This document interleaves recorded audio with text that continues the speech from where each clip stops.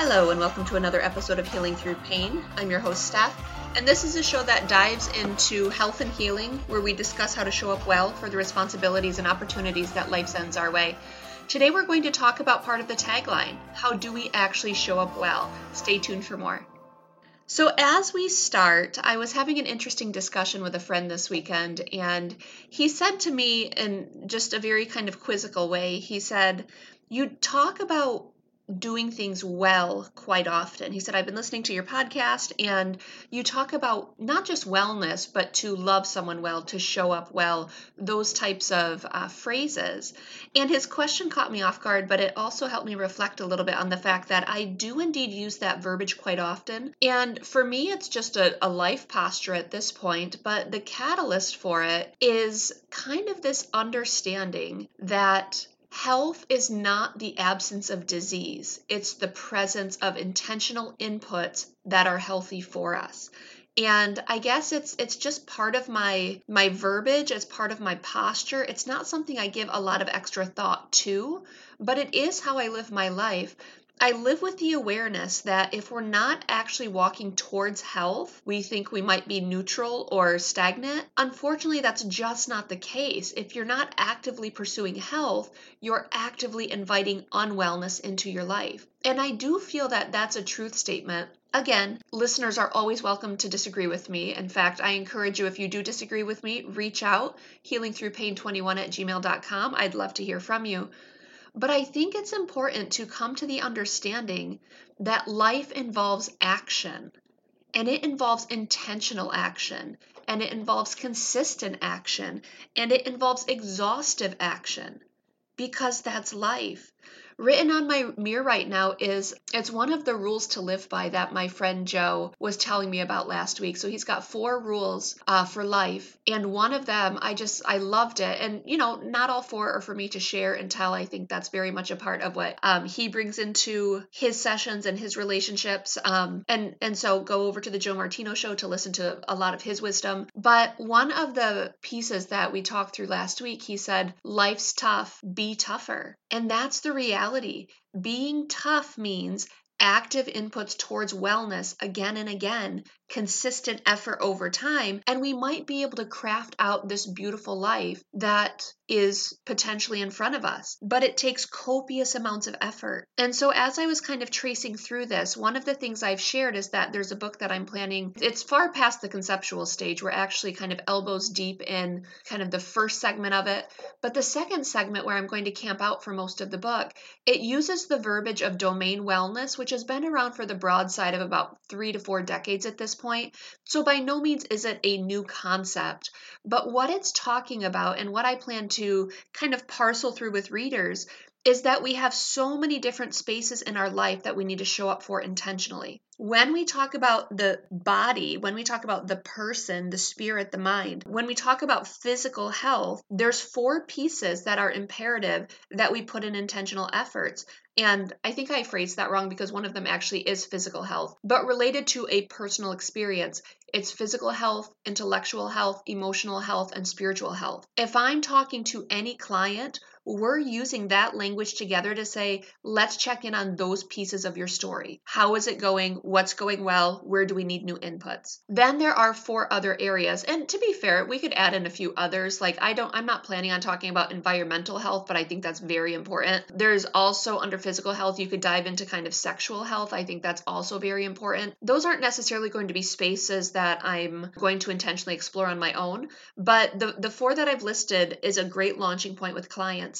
The other 4 are going to be vocational health, so related to your job, career identity, financial health. Then we also have social health and recreational health. And social health is talking about your relationships, and recreational health is talking about how you spend your time and do you spend your time well. And one of the things that, as I was talking with this same person over the weekend, and I had said to him, I said, what are some hobbies? What are some things that you enjoy? And he said, I'm really not, I'm not sure quite yet, because life's in a big transition. So I'm not sure where I would like to spend my time if I started to have leisure time or recreational time. And I was just kind of processing through that kind of after the conversation. And one of the things that I walk with clients is we have to figure out what is the intersection of what's good for me, and what's enjoyable. And that's where we need to cultivate time and intentionality. So one more time, what's good for me? And by this, I'm going to also say what's healthy for me. And then the second piece is what's enjoyable. Because not everything related to discipline, not everything related to healthy habits is going to be your cup of tea, and that's okay. But there are going to be, if you look hard enough and you're willing to put in intentional time and effort,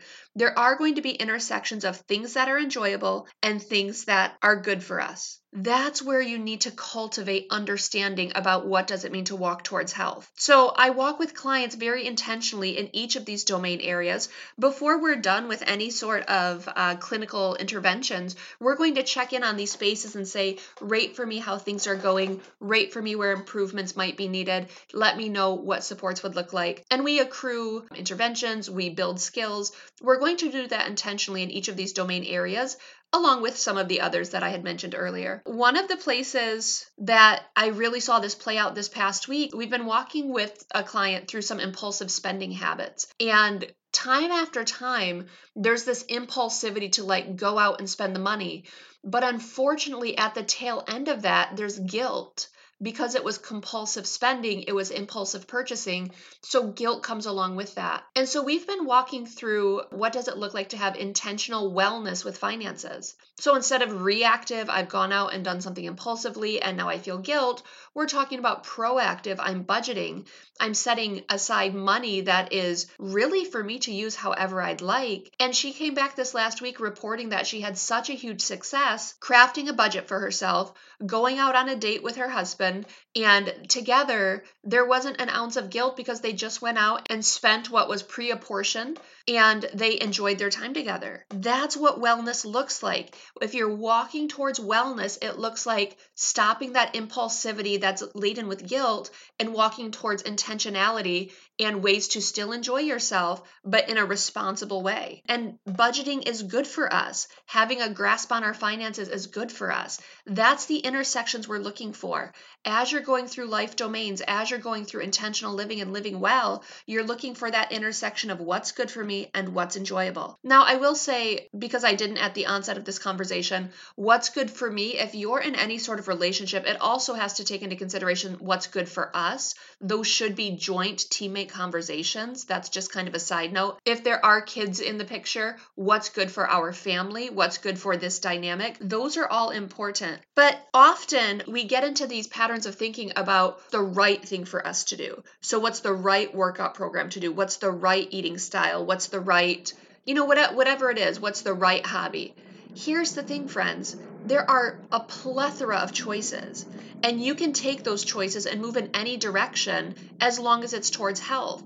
So in the book I share, and also I think I might have shared on past podcasts, I once upon a time was a hardcore keto dieter, like 3 years in the trenches, restricting all of the things carbs, demonizing food. That was very much a part of my story, and that lasted for about 3 years. Here's the thing. Keto's a choice. The same way Whole30 is a choice. The same way Mediterranean eating is a choice. The same way low carb is a choice. They're just choices. I need to find something at the intersection of what's good for me and what's enjoyable. Because if I can find that, it's going to be sustainable. Then we come into the idea of kind of physical fitness and physical wellness. And I have so many clients that give me should statements and supposed to statements. I'm supposed to work out 5 days a week, 45 minutes, all of the things. And I'm like, hey, look, you can't be me, right? No, I'm kidding, guys. I go 7 days a week. But what I'm trying to say here, I understand how cocky that is. That was supposed to be in jest. I don't know that it always translates over audio, but here we are with an awkward pause. But here's the thing. The should statements driving us are going to disallow us from sitting in the enjoyment of what's good for me and what's enjoyable. I realize that was also redundant there, but again, we're going to move through that awkwardness as well. There is not a one-size-fits-all workout routine. I personally find some workouts to be so incredibly ludicrous. I roll my eyes. I absolutely breathe heavy or sigh heavily when I see people doing them. I love some of the Beachbody On Demand workouts, but some of it is straight up tomfoolery. Absolute tomfoolery with the way they ask you to move your body. And if you are not in peak physical condition, your body doesn't even move that way. So I find some of the construct to be quite ridiculous, frankly. You go to the gym, there are literally people doing activities that you could not pay me $1 bajillion to do. But if it's at their intersection of what's good for them and enjoyable, go and do, because there's not one right way to do things. And so as we talk through domain wellness and as we talk about figuring out what's good for you, what matters is it's intentional efforts that walk you towards health. And every one of us has that potential. And I'm going to come back to something I say episode after episode. If you don't know where to start, invite someone into your story that you can trust. I urge you to consider inviting in models and mentors into every area of life where you struggle or where you don't have an infrastructure of knowledge or history to support you.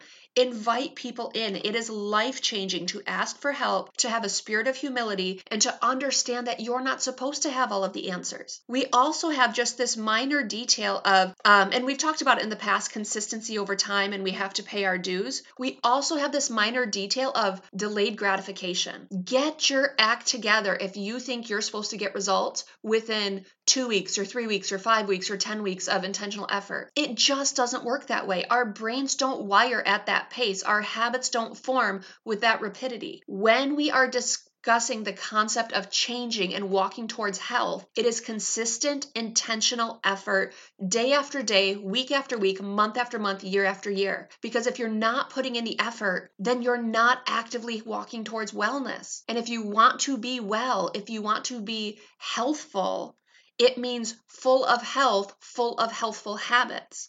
It doesn't mean the lack of disease. It doesn't mean the lack of damage and destruction. What you have to consider is if you want to model a life where you're living well, it's going to take effort. It's going to be hard. Life is tough. Get tougher. And I say that with such humility, understanding that 5 years ago, I was a passenger in my own life. I was someone who was letting life pass me by and living really profoundly unhealthfully. Now, I didn't have disease present, but I also wasn't walking towards health. I also wasn't aggressively pursuing what health can be. And so I understand the dichotomy of what it used to look like and what it is now. And I can tell you it is life-changing to get us out of this neutral space of I'm not sick, so I'm okay. No, you're not okay. You're not well. You're not walking towards health if you're living passively. So I encourage you to think through what does it look like in each of those life areas to start walking towards health. You don't do it all at the same time, but change after change, week after week, month after month, year after year. Friends, you can rewrite your entire story. I've rewritten my entire story.